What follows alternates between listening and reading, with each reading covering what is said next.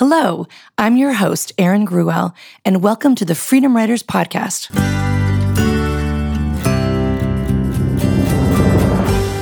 Today's show is episode number 52, featuring my conversation with author and former White House speechwriter, David Litt. David's new book, Democracy in One Book or Less, was released earlier this summer and humorously discusses the ways in which American government has changed since its founding. He also describes how we can work together to fix the problems in our democracy.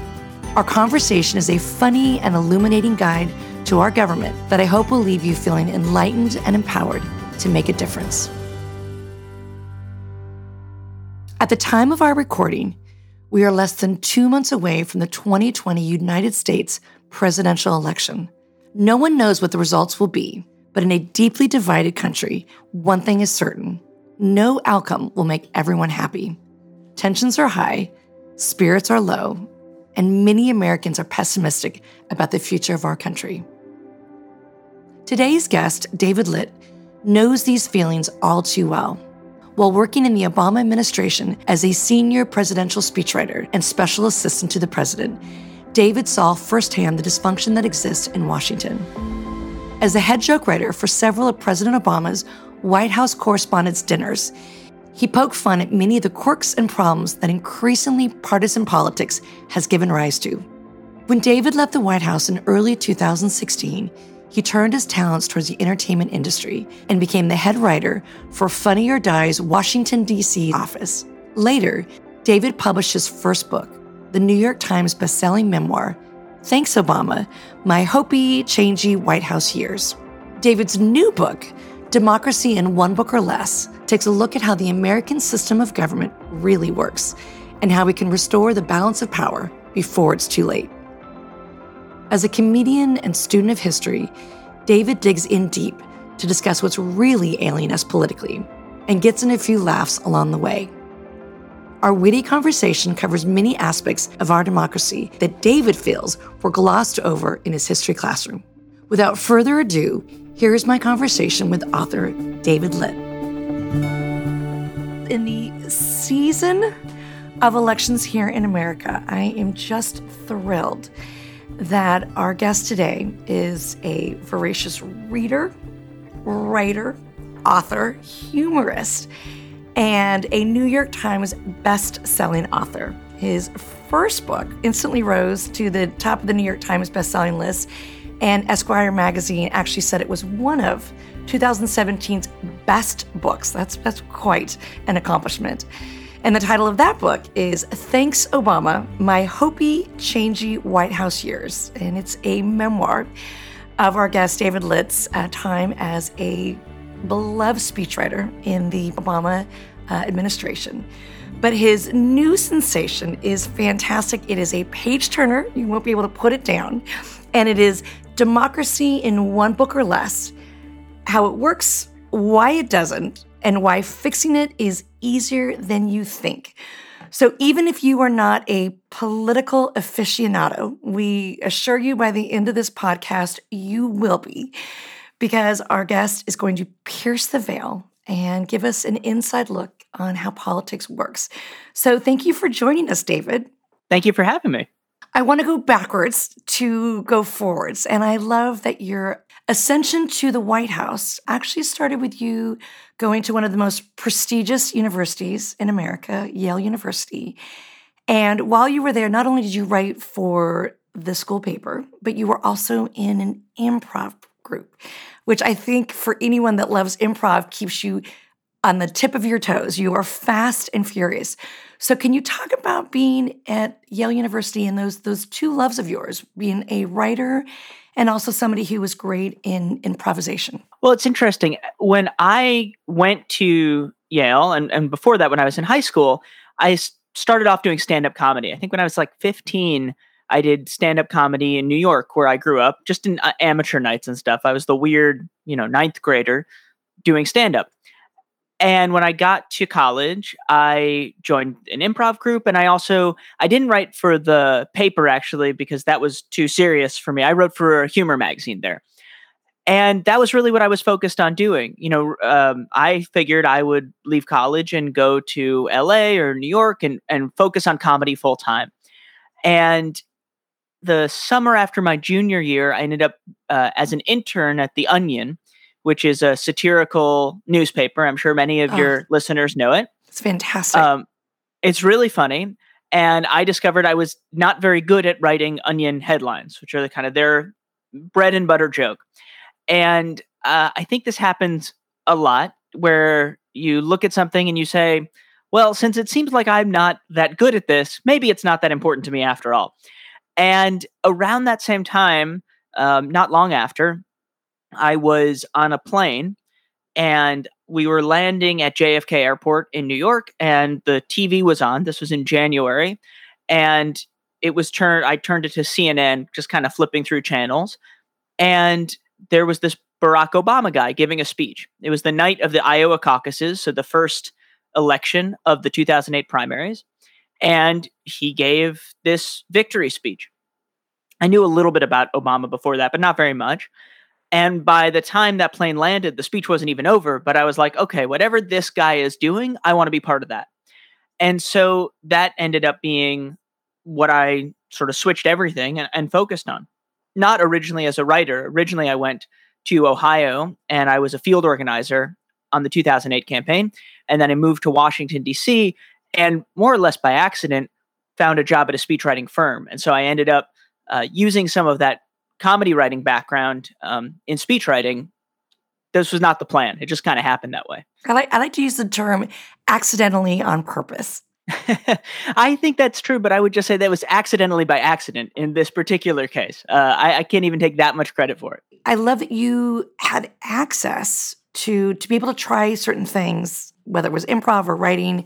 So do you look back on those years of improvisation as being a tool to help you not only be a speechwriter, but I understand for years you were at Funny or Die so can you tell our listeners how your comedy writing and your chops served you well at Funny or Die? So Funny or Die was a website that was founded originally by Will Ferrell, and it's a comedy website that does videos, but online. And it was really one of the first places to do online video focused purely on the internet, as opposed to saying, well, we'll do it, on TV, but then we'll put a clip of it online or something like that.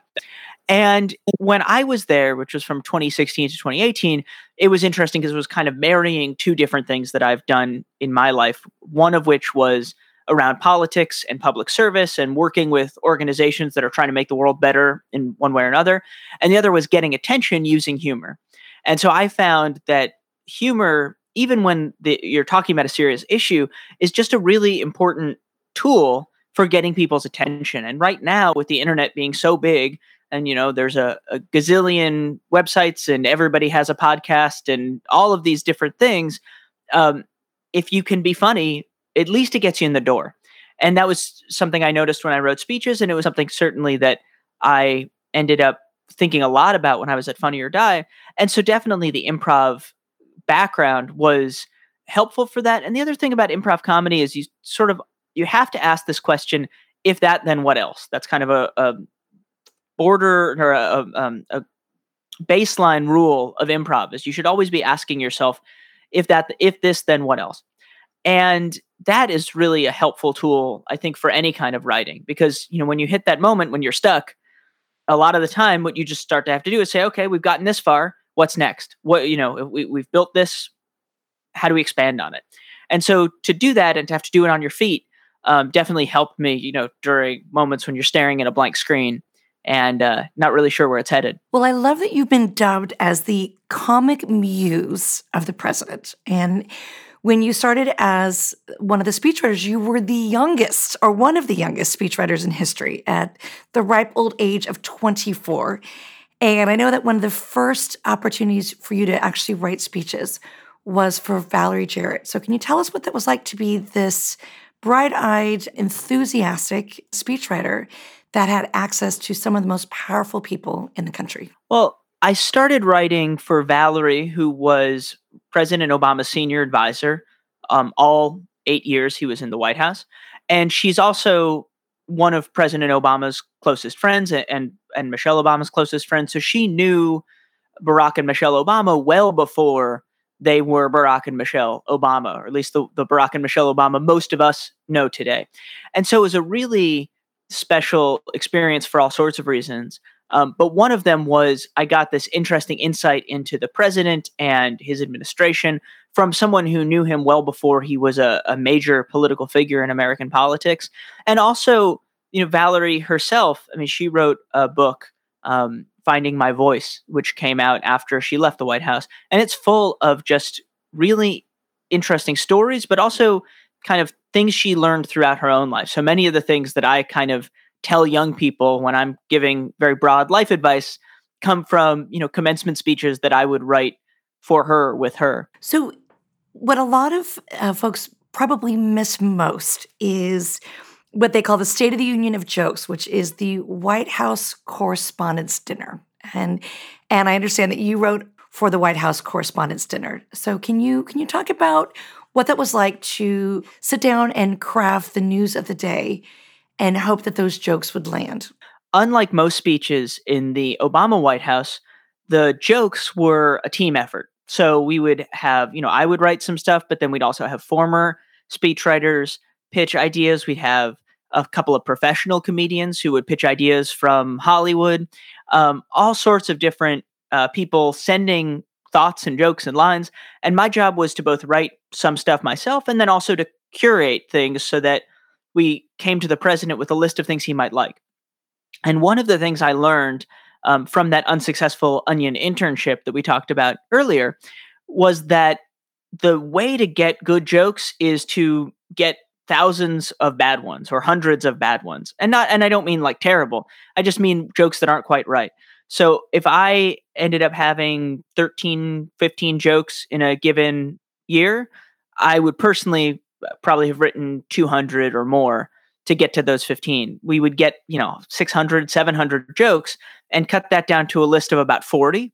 And then I would bring that into the president along with usually the chief speechwriter and maybe a couple of other people to kind of form an audience.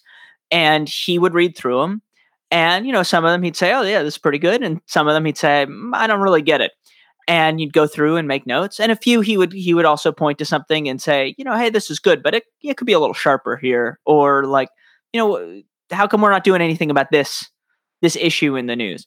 And you take all of that and you go back and you refine it. And, the interesting thing about jokes is because they have to be so precise. If your language is off in a typical speech, no one will really notice unless it's way off.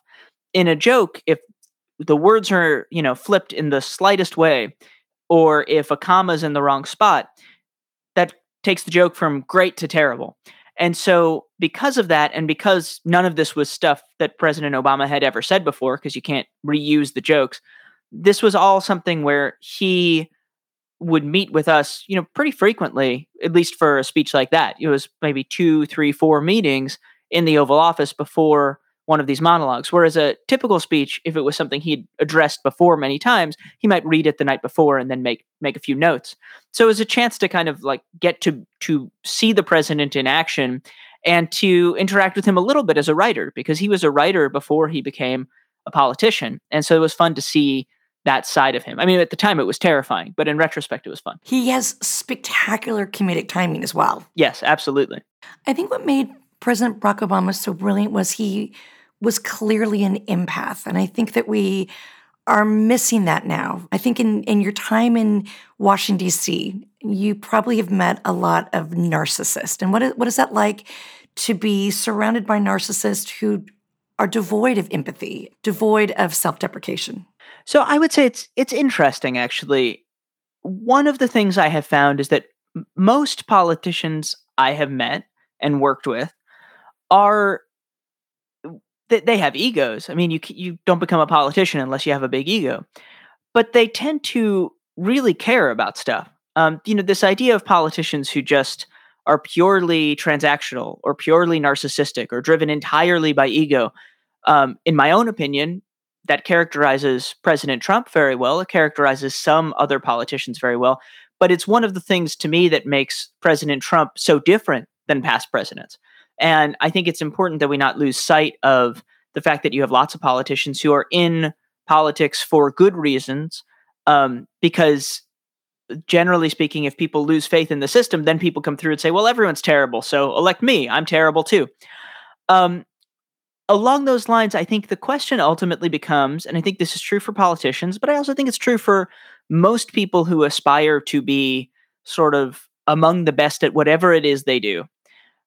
You have to have some level of ego to do it, but you can't only be driven by ego, or A, you're not going to do it as well, and B, you're ultimately not going to do anything of real value.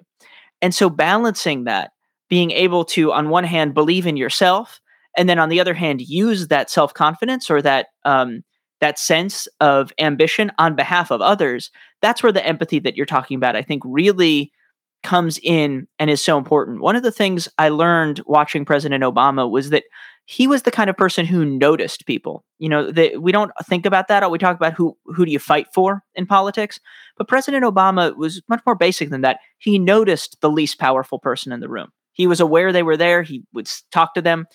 He wanted to know what they were up to, and that's very different than some politicians who will go immediately to the most powerful person in the room and ignore everybody else. And that carries through to what you do, because if you don't notice people, you can't work on their behalf. You don't see them. And I think that is something that, is just so important in a political leader. I think that your new book, which is fascinating, it's a true page turner.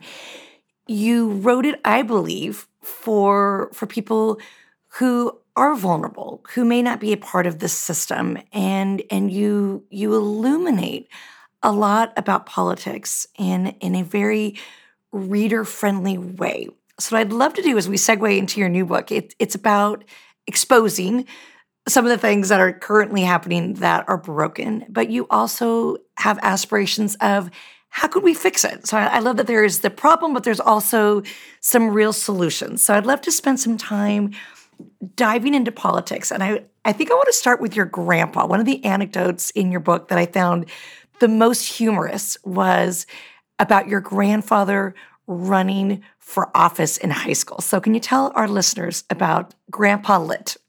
Yes. So my grandpa, sometime in the 1940s, he ran for president of his high school in Brooklyn, Abraham Lincoln High.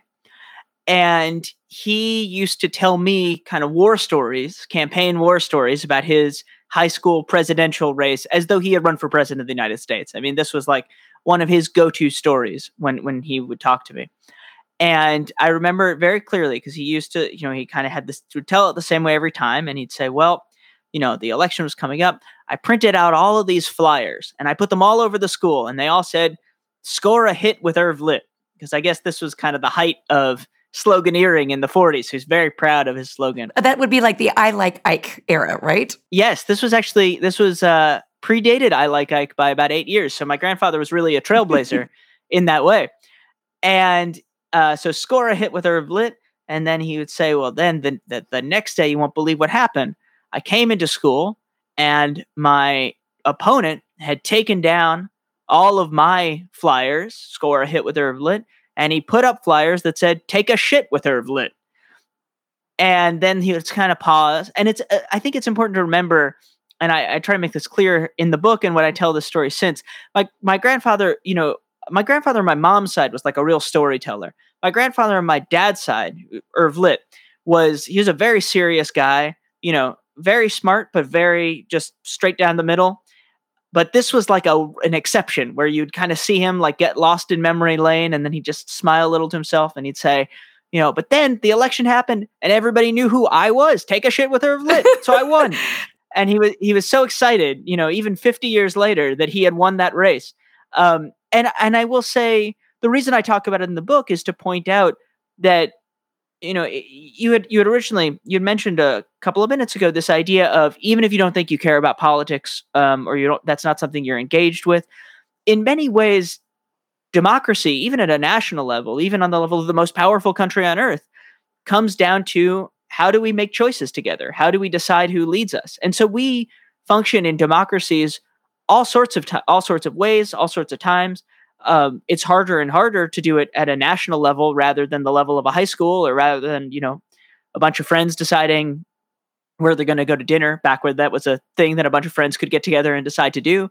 But there's this idea, I think, is very important, that government matters, and it is big and important, but it's rooted in these basic personal experiences and these questions that we ask ourselves every day. What I love, the timing of your book was, it came out in June, and it came out in the midst of a cultural revolution where people are really looking at voice and civil rights. And as we go into an election, it must be really exciting because you tackle these really tough issues that you put a personal spin on. But I loved when you talked about Schoolhouse Rock. So for the folks that were not born and raised in America that got to watch Schoolhouse Rock on their local PBS station, tell our listeners abroad what Schoolhouse Rock meant to every single child.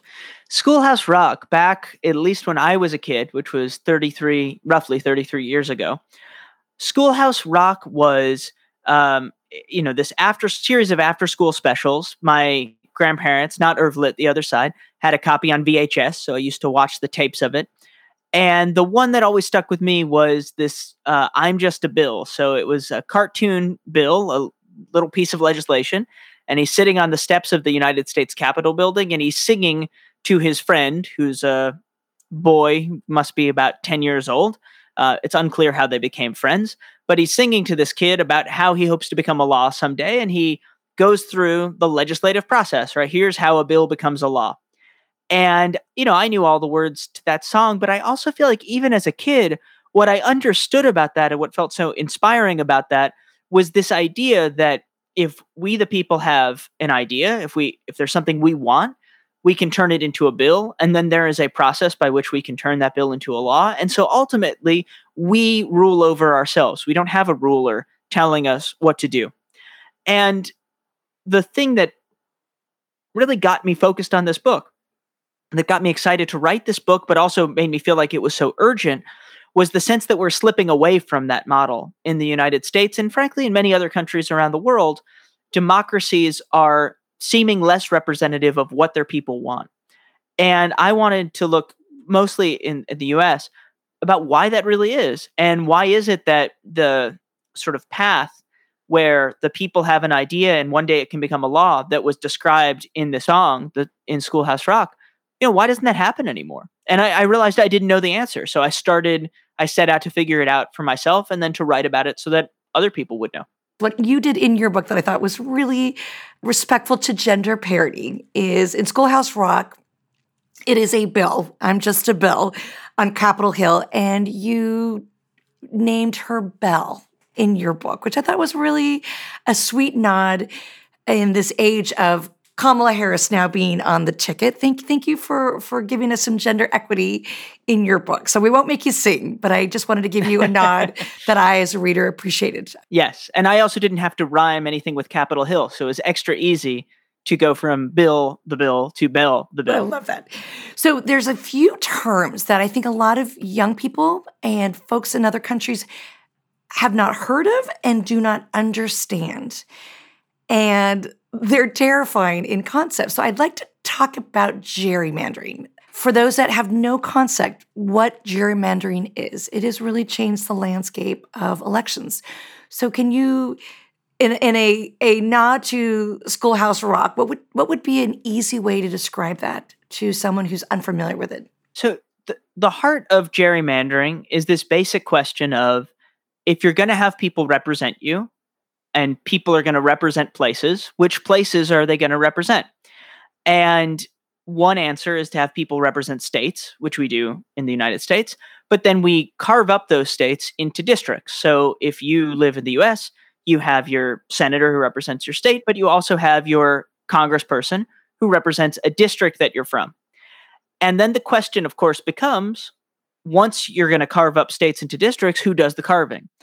And in many American states, the answer is that politicians carve up districts that they then run in. And it's not hard to see why that might create some conflicts of interest.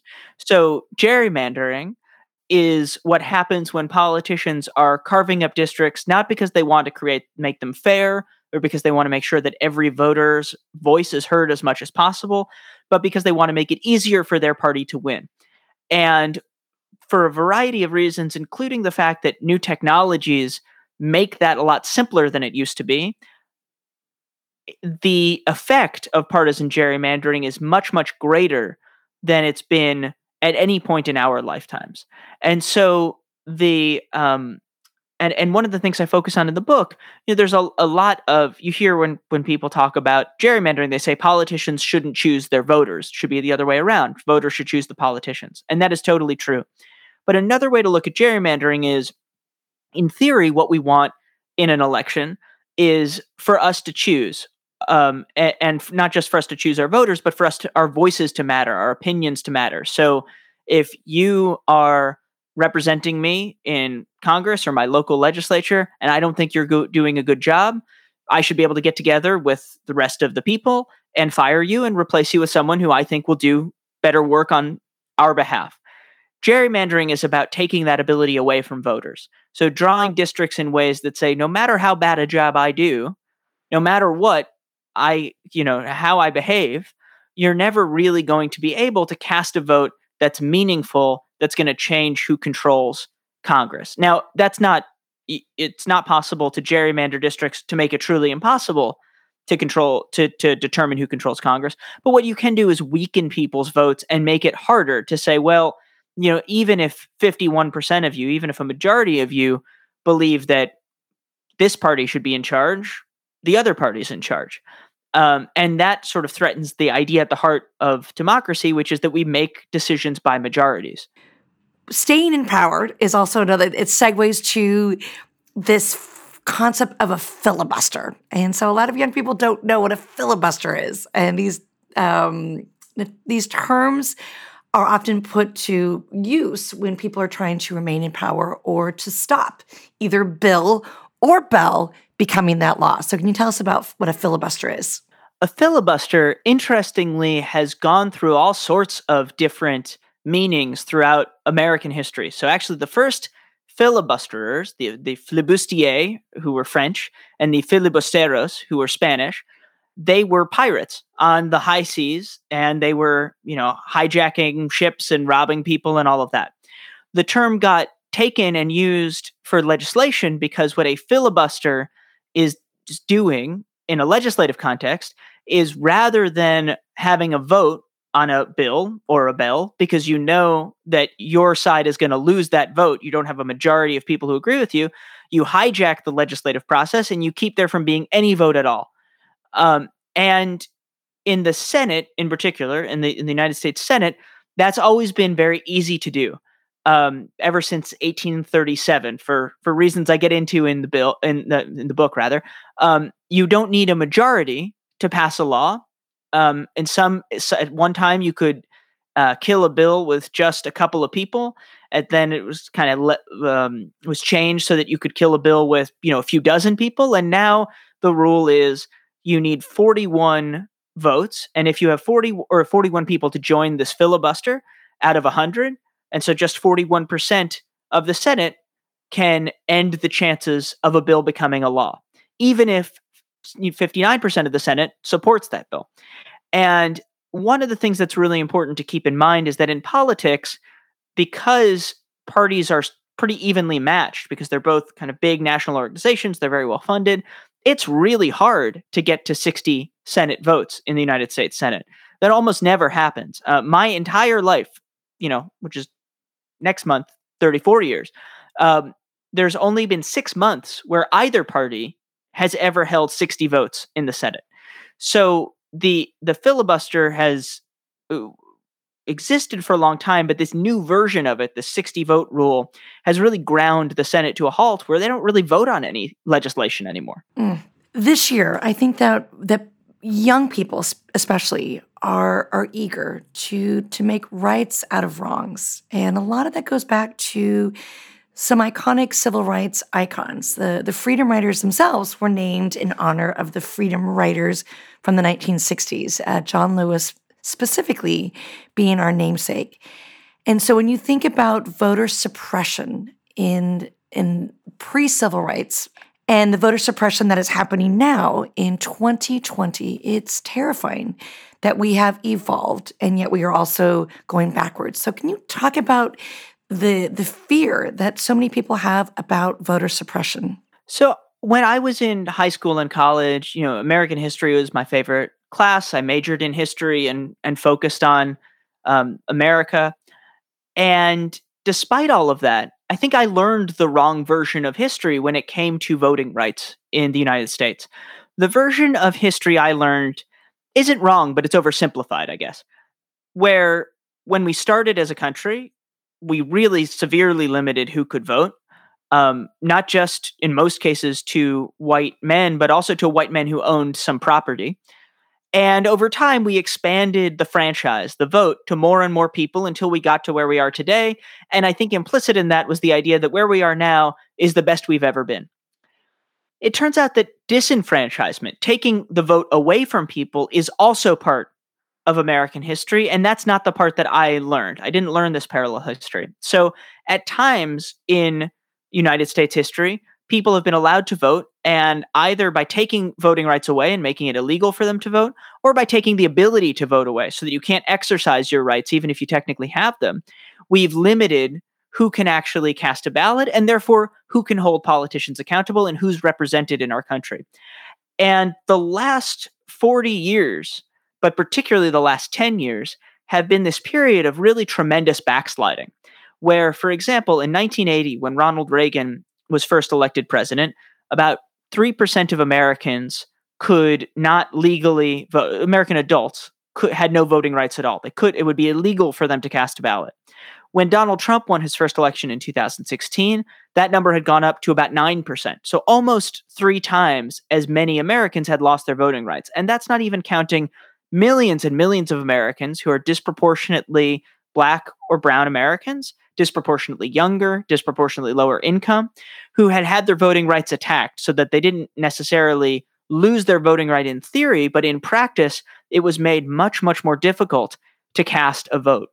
And one of the things that I think you mentioned, John Lewis, and I think it's really important and something he talked about throughout his life, was that the rights that he fought for and almost died for, he didn't win those rights in 1965 when the Voting Rights Act was passed. He won an enormous victory, but those rights are always under attack and they always have to be defended and expanded. And so, especially as we're talking now, which is just a few weeks after his passing, that becomes our job. And that's what it means to live in a democracy. Is not, you don't get handed something and you get to enjoy it. You have to protect it. One of the interesting angles you have in your book, Democracy One Book or Less, is the ability to imagine fixing.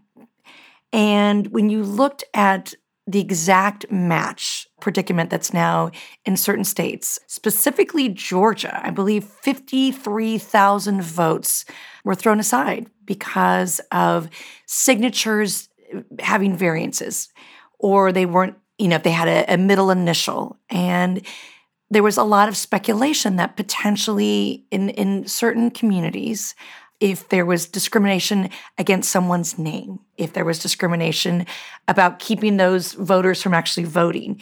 So you actually gave a solution to what you think could happen with exact match.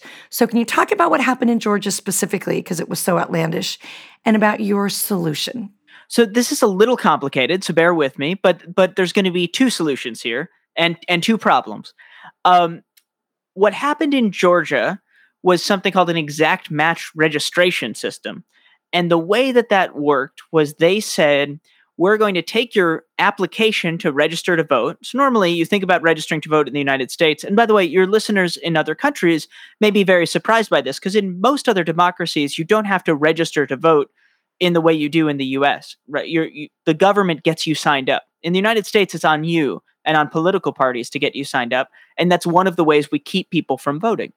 Now, the registration process in Georgia said, if your information doesn't perfectly match information on an existing government database, then we will put your registration application on hold. We'll make it harder for you we'll basically say, we'll suspend your registration and Unless you do something to fix the problem, we won't get you registered. Now, think about what that means in practice, because the volunteers who are entering that information are, generally speaking, they were tended to be white, tended to be a little older. So the way I put it in the book is, the quarterback of the Atlanta Falcons, Matt Ryan, they probably entered his name right. But his running back, I think it was running back colleague, Takaris McKinley, that's a name that those volunteers were probably less familiar with. And then they were much more likely to get that name wrong. And so through no fault of his own, somebody with a quote unquote more complicated name, at least a less familiar name to the volunteers, might be disenfranchised by that. Now, to talk about and I should also say, women who have changed their name when they got married. If the government database has your maiden name and you sign up to register under your married name, then you would get your registration put on hold. So it was also something that ended up targeting women. So all of that is to say, this was there was no good reason for doing this. It didn't protect the election anyway. Thankfully, there was a public outcry over it, and Georgia actually rescinded that plan, and they've changed their system so that they're still doing a lot of things wrong, but that is one thing that they are not doing in the same way they did in 2018. So that's one solution, is just paying attention to this stuff, understanding how our system of government is really working, and taking it upon ourselves to feel a sense of urgency and, in many cases, outrage when politicians are manipulating that system to benefit themselves or their parties. Now, go ahead. Go ahead. No, because I know this is a long. No, this is perfect. Continue. I promise I'm not filibustering. But the other thing you mentioned, and I'll try to be quicker about this one, was exact match signature matching on votes. And this is happening in a lot of states. It's an issue in the United States this year because a lot more people are going to vote by mail because of COVID. And that's a system where an election official takes a look at your signature on an absentee ballot and then another signature, usually on your registration form or maybe the outside envelope that you use to mail in your ballot. And if that official decides that those two signatures don't match, then they get thrown out and your vote gets thrown out. Now, I talked to some experts who said a forensic analyst in a criminal case or a lawsuit would never be allowed to just compare two signatures to decide if someone's the same person or not. I mean, it's total malpractice. But these laws allow people to do that. And again, this tends to particularly target younger voters who didn't grow up writing cursive. In some cases, it targets voters who didn't learn English as a first language, English as a second language speakers. And what that does is potentially invalidates all these votes and people don't know about it. But to talk about solutions here, I think there's a really important point that right now in American elections, we often have a standard of guilty until proven innocent. We assume that your ballot doesn't count unless you do everything right and prove beyond any sort of doubt that your ballot does count. Well, it turns out there's almost no election fraud taking place, voter fraud taking place. So a much better way to do it is to assume that ballots are innocent until proven guilty. Assume that a ballot is valid, and then go through a checklist and see if you can prove that it's not. And that's what a state like Colorado does. So this isn't just theoretical. Colorado has what they call a substantial match standard. So as long as an election official looks at a signature and says, yeah, these look pretty similar, there's no reason to think they're totally different, then they're required to keep that vote intact. And that's a much better standard because it doesn't allow people to be blatantly fraudulent or anything like that, but it also keeps eligible voters from having their votes tossed out. And I should just say, as somebody who signed, a lot of books, not on this new book because it came out during the pandemic. So, all my book tour has been on Zoom. But as somebody who signed a lot of books when Thanks Obama came out, I might meet a substantial match signature threshold, but there's no way I would meet an exact match threshold. I think there's a lot of people who are in the same kind of situation. Another thing you brought up in your book that I thought was fascinating that folks in other countries may not understand is our campaign finance laws, that some of the wealthiest folks can pour millions of dollars into a singular candidate. So can you talk about traditionally, I think you wrote that about the average household may spend $50 hypothetically for a candidate, but an individual with great wealth can spend millions, and how that can really tilt the scales. One of the things to think about as we think about the role of money in politics is that money has always been involved in politics in some way or another and always will be. The example I use in the book is that George Washington, the father of our country, in the 1750s, he was running for a seat in his colonial legislature and he wanted to win. So what did he do? He had a big party at his house and he bought a ton of free booze and he invited all the voters over for this little legislative district and they all got drunk on his dime and he won very handily. And then the Virginia legislature very quickly tried to outlaw that practice since it seemed so blatantly unfair. And so we've seen this cat and mouse game between people who would like to use their money to win elections and people who would like to prevent corruption by keeping that from happening. And that's been true throughout American history. What has changed in 2010 was the Supreme Court decision called Citizens United. And Citizens United is complicated in the way many Supreme Court decisions are, but it's also kind of simple. Essentially, what it did was say that if you have a lot of money, you can spend as much money as you want on politics. There's no real limit to how much you can spend on politics. There are a few small ways in which there are still limits, but basically you can spend, if you have $1 billion, you can spend $1 billion. If you have $2 billion, you can spend $2 billion. And what that has done at a moment of really rising income inequality is translated that directly into political inequality. So that now, if I have, let's say I'm Sheldon Adelson, who's a casino billionaire in Las Vegas. If I think he had $33 billion when I wrote the book. If I have $33 billion, that gives me essentially in direct proportion to my wealth, more power than the average American family, that has however much in the bank. It's definitely not 33 billion. And the other thing that it does, which creates this kind of strange incentive, is if you just think about this as a percentage of your net worth, for Sheldon Adelson to spend $20 million on a candidate, which is what he did for Newt Gingrich's primary presidential campaign in 2012, that's about the financial commitment of a typical family of four in America going to Olive Garden, right? Having a kind of fast casual meal in their local restaurant. And so for most of us, who gets $20 million to run their presidential campaign is a really big deal. But for somebody who's extraordinarily wealthy, it's something you might not even think about. You might write that check and then, you'd notice the money's gone, but you wouldn't be thinking about it a year later. There's a couple other subjects that just I find fascinating. And it's times like this that I really miss Jon Stewart because I love when Jon Stewart would take on Mitch McConnell, but you have picked up the mantle and you take on Mitch McConnell. So can you talk about, for those that are not in America and they don't know that he is the majority leader of the Senate, can you talk a little bit about your expose on Mitch? Mitch McConnell is the senior senator from Kentucky. He's been in the Senate for Kentucky since 1984, so 2 years before I was born. And early on in his life, he didn't want to be a politician. He wanted to be a baseball player. He was an all-star pitcher when he was in middle school. And then his family moved to Kentucky from Georgia. And he got cut from the varsity squad when he was in 10th grade. Actually, I think he got cut from the team altogether.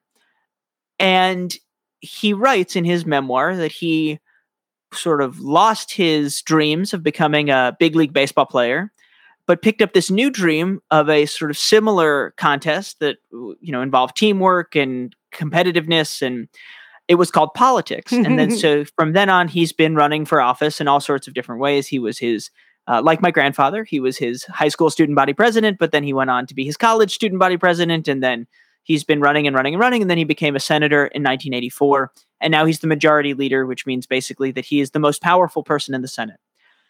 The thing that Mitch McConnell has understood that I think most American politicians did not fully understand, and certainly most Americans did not fully understand, was that while politics, like baseball, can be a contest between two sides, in politics, the players write the rules.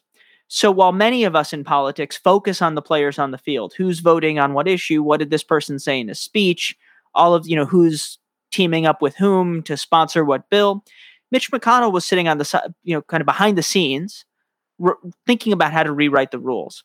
And in nearly every case, what he has done, and I think of him as kind of the leader of a movement. It's not just purely him.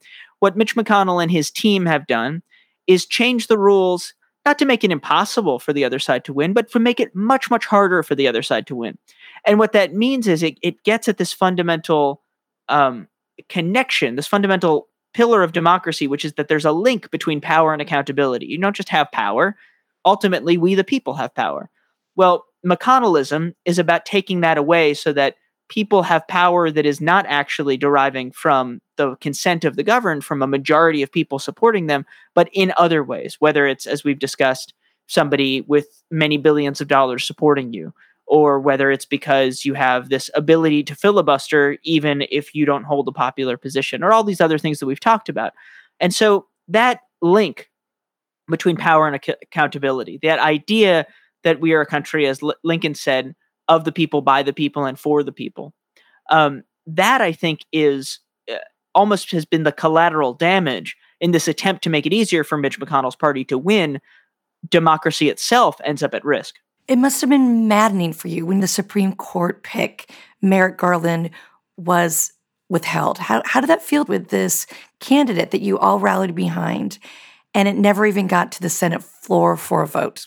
I remember reading that story, and to me, the surprising thing about that was how surprised everybody was.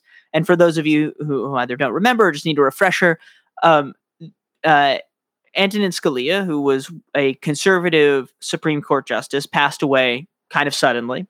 According to the Constitution, the president has a right to pick the person who will replace him.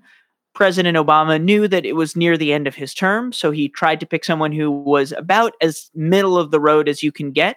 Merrick Garland, I mean, he would be considered a liberal, but the kind of most centrist, moderate liberal. And this is important in the Supreme Court. Also a lot older. So Merrick Garland, I believe, was in his 60s when Obama picked him, which meant that, presumably there would be another chance to fill that seat sooner than if he'd picked someone in his 40s or 50s.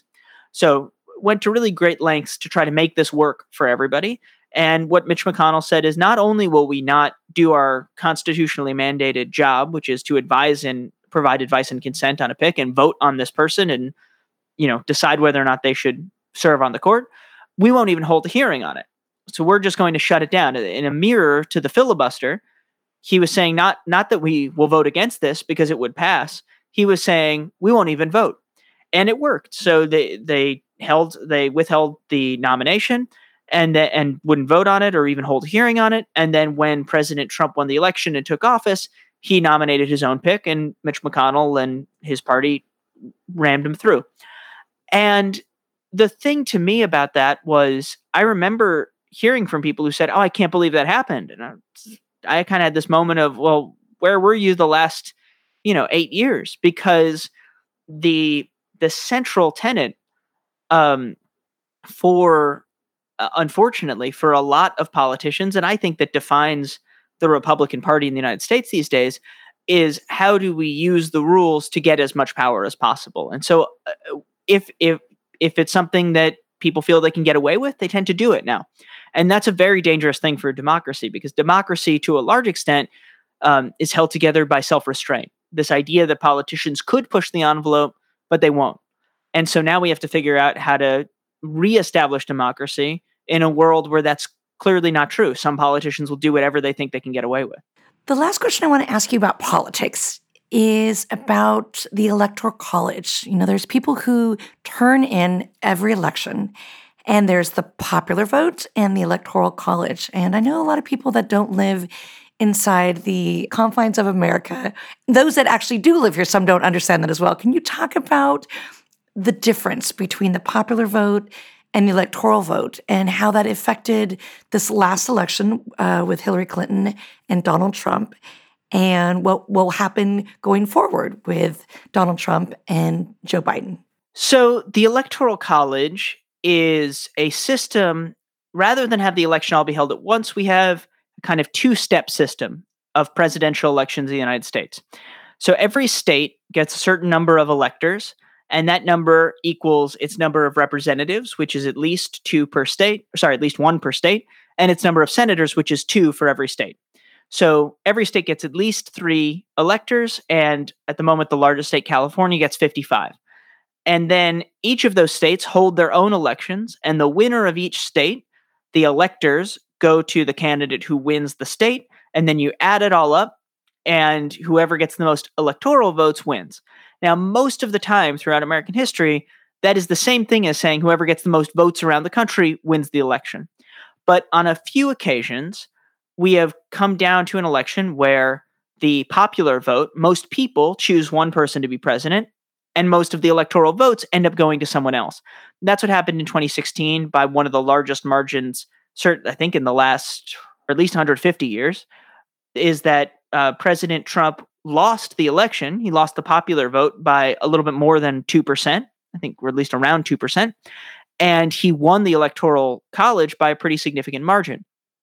And one of the things about that is it does not really comport with the way that most Americans think about democracy. I mean, if you look at polling, most Americans would like to get rid of the Electoral College. I'm certainly one of them. And the reason for that is on a very basic level. It goes back to my grandfather, Irv Litt, and his race for student body president. You don't have to, if you say, oh, well, you ran for student body president, you got the most votes, but you didn't win, there would be an outcry. And yet that's how we decide who's the president of the United States. And it's important here to note the Electoral College doesn't actually favor one party over the other. A lot of the time, things I write about in the book really do favor one party long term. In 2012, President Obama actually could have lost the popular vote and he would have won the Electoral College. Now, he won the popular vote anyway, so it didn't come up that way. But the Electoral College is pretty random. All it does is create this kind of undemocratic possibility in the middle of an otherwise democratic process, which is one reason why Richard Nixon, who was a Republican president, wanted to get rid of the Electoral College, and Jimmy Carter, who was a Democratic president, wanted to get rid of the Electoral College. This used to be a relatively bipartisan idea, even if it didn't quite get through. And now, unfortunately, what we're seeing is as Republicans become convinced, wrongly in my view, that the Electoral College will benefit them forever, they've decided it's a matter of principle to keep it. I suspect that if the Electoral College ever flips back and starts to benefit Democrats, you're going to see Republicans say, oh, no, actually, as a matter of principle, we have to get rid of it. But that's politics. I think a lot of people realize that this election is so important when it comes to future Supreme Court nominees. Some legislation that may or may not continue in the future. What can you tell young people about the urgency and the importance of this election? Well, I think one of the things that you see, and this goes to the sort of heart of our two-party system, because in some other countries, they have a parliamentary system where you have lots of different parties and you just vote for whoever you like the most, and you don't have to worry about wasting your vote. In the United States, for better or for worse, we have a system where if you don't vote for somebody who's going to finish in the top two, you've wasted your vote. And so what you see, and by the way, that's true almost everywhere. States like Maine, which just adopted something called ranked choice voting, and I go into all the details of it in the book, they've created a way where you can vote for your top choice, and then you can also ensure that your vote will count, even if your top choice only gets a few votes. However, in the rest of the country, what we're seeing is attempts to exploit the fact that it's easy for voters to waste their votes. What you see in this case is supporters of President Trump who are working to put Kanye West on the ballot in what I think is a very condescending view that black voters will automatically support Kanye West for president. I like a lot of his albums, but that doesn't mean that I'm going to support him for president. And by the way, you could put a white singer on the ballot and I would not just vote for them because I'm a white person. But that seems to be the theory of the case, is that if you put a famous person on the ballot as a third party candidate, people will go vote for him, not realizing that they'll waste their vote. I would love to see more states do what Maine is doing and adopt ranked choice voting so that you can vote for your top candidate first, and then you can still make sure your vote counts. But the way that the American system functions right now, it requires voters to treat voting as a strategic act, not just purely as one that is about picking your favorite person. And I think that's, by the way, it's part of what we should change. I'd love to see a system where you can vote for your favorite person and also not have to worry about your votes being wasted. I don't think that Kanye West would be my favorite candidate, even if we had ranked choice voting. But that said, more broadly, I think that would be a helpful change to the system, and one we're definitely not going to see before 2020. So realistically voters are going to have two real choices.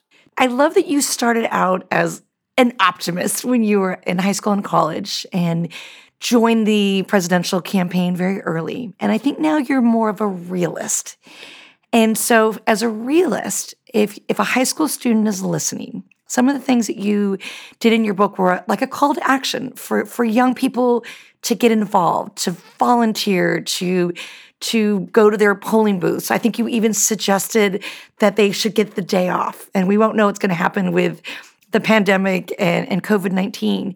But as a realist, how could you inspire people to still be optimistic? Well, I think even now in 2020, realism and optimism are not at odds with each other necessarily. And I think that being optimistic, to bring this back to my old boss, President Obama, one of the things I admire about him is when something new came up, a new technology, a new trend, his first thought was, how can this help? How can this be part of the change that we want to see in the world? It doesn't mean that it was all good news, but it meant that he was always looking for the possibility of something good. And I would say, thinking about realistically where American democracy is right now, to me, the ultimate question in a democracy is not, is everything going well? Which it certainly is not in America today. I think that's pretty objective if you look at what is happening with the pandemic and the economy and all the rest. But to me, the real question is, are we able to fix it? Can we change ourselves, or have we lost the power to decide the direction of our own country?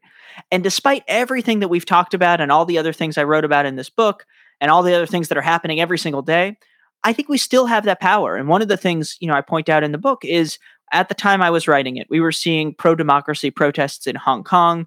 We were seeing them in Lebanon, in Iran, Chile. It was a reminder that people would literally risk their lives, and in some cases they gave their lives, for a chance to live in a democracy as flawed as the one America has today. So unlike John Lewis, who had to put his life on the line to vote, it's possible that that's where we will be in November. I don't want to sugarcoat it. We saw that with the Black Lives Matter protests earlier this year, where people really were putting their bodies on the line. But it seems to me like it is not the most likely possibility is that we don't need to risk literally everything in order to protect our democracy, which is what many generations before us had to do. We have to participate. And especially if you're a student listening to this, I would point to a couple of different things. One is that you might be too young to vote, but that you're not too young to volunteer, whether that's calling voters in a phone bank, correcting misinformation you see online, and getting actual facts out there about how to vote, how to register, when the deadlines are, how to vote by mail, all of these things. You can volunteer in many states. You can volunteer to be a poll worker. And that's particularly important if you're at lower risk for COVID, because more than half of our poll workers in America are 60 years old or more.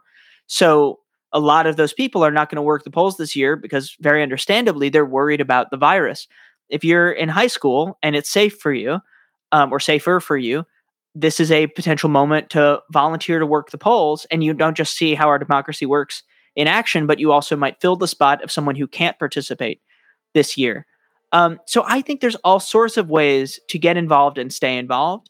And one of the things that really inspires me is that I imagine that a lot of young people or younger people listening to me say this are going to say, yeah, of course, that's what we've been doing all along. I mean, I think one of the things that I am, by most definitions, still a young person, but I'm old enough to see what high schoolers are doing or what college kids are doing and be really inspired by the fact that despite living through some really difficult times in American history, and despite all of the threats that we face and our democracy faces, people aren't giving up. Instead, they're doubling down and saying, this is worth fighting for. We know how fragile this is, but that makes us want to protect it.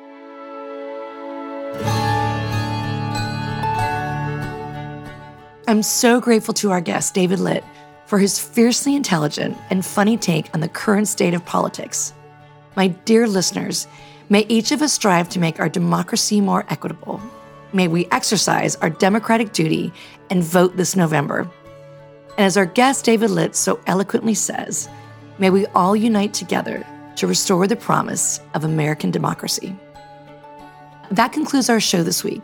Thank you so much for listening. Once again, I'm your host, Erin Gruwell. This episode was produced and edited by Matt Martin Hall and Rob Falk. Until next time, dear listeners, may you write what needs to be written and tell what needs to be told.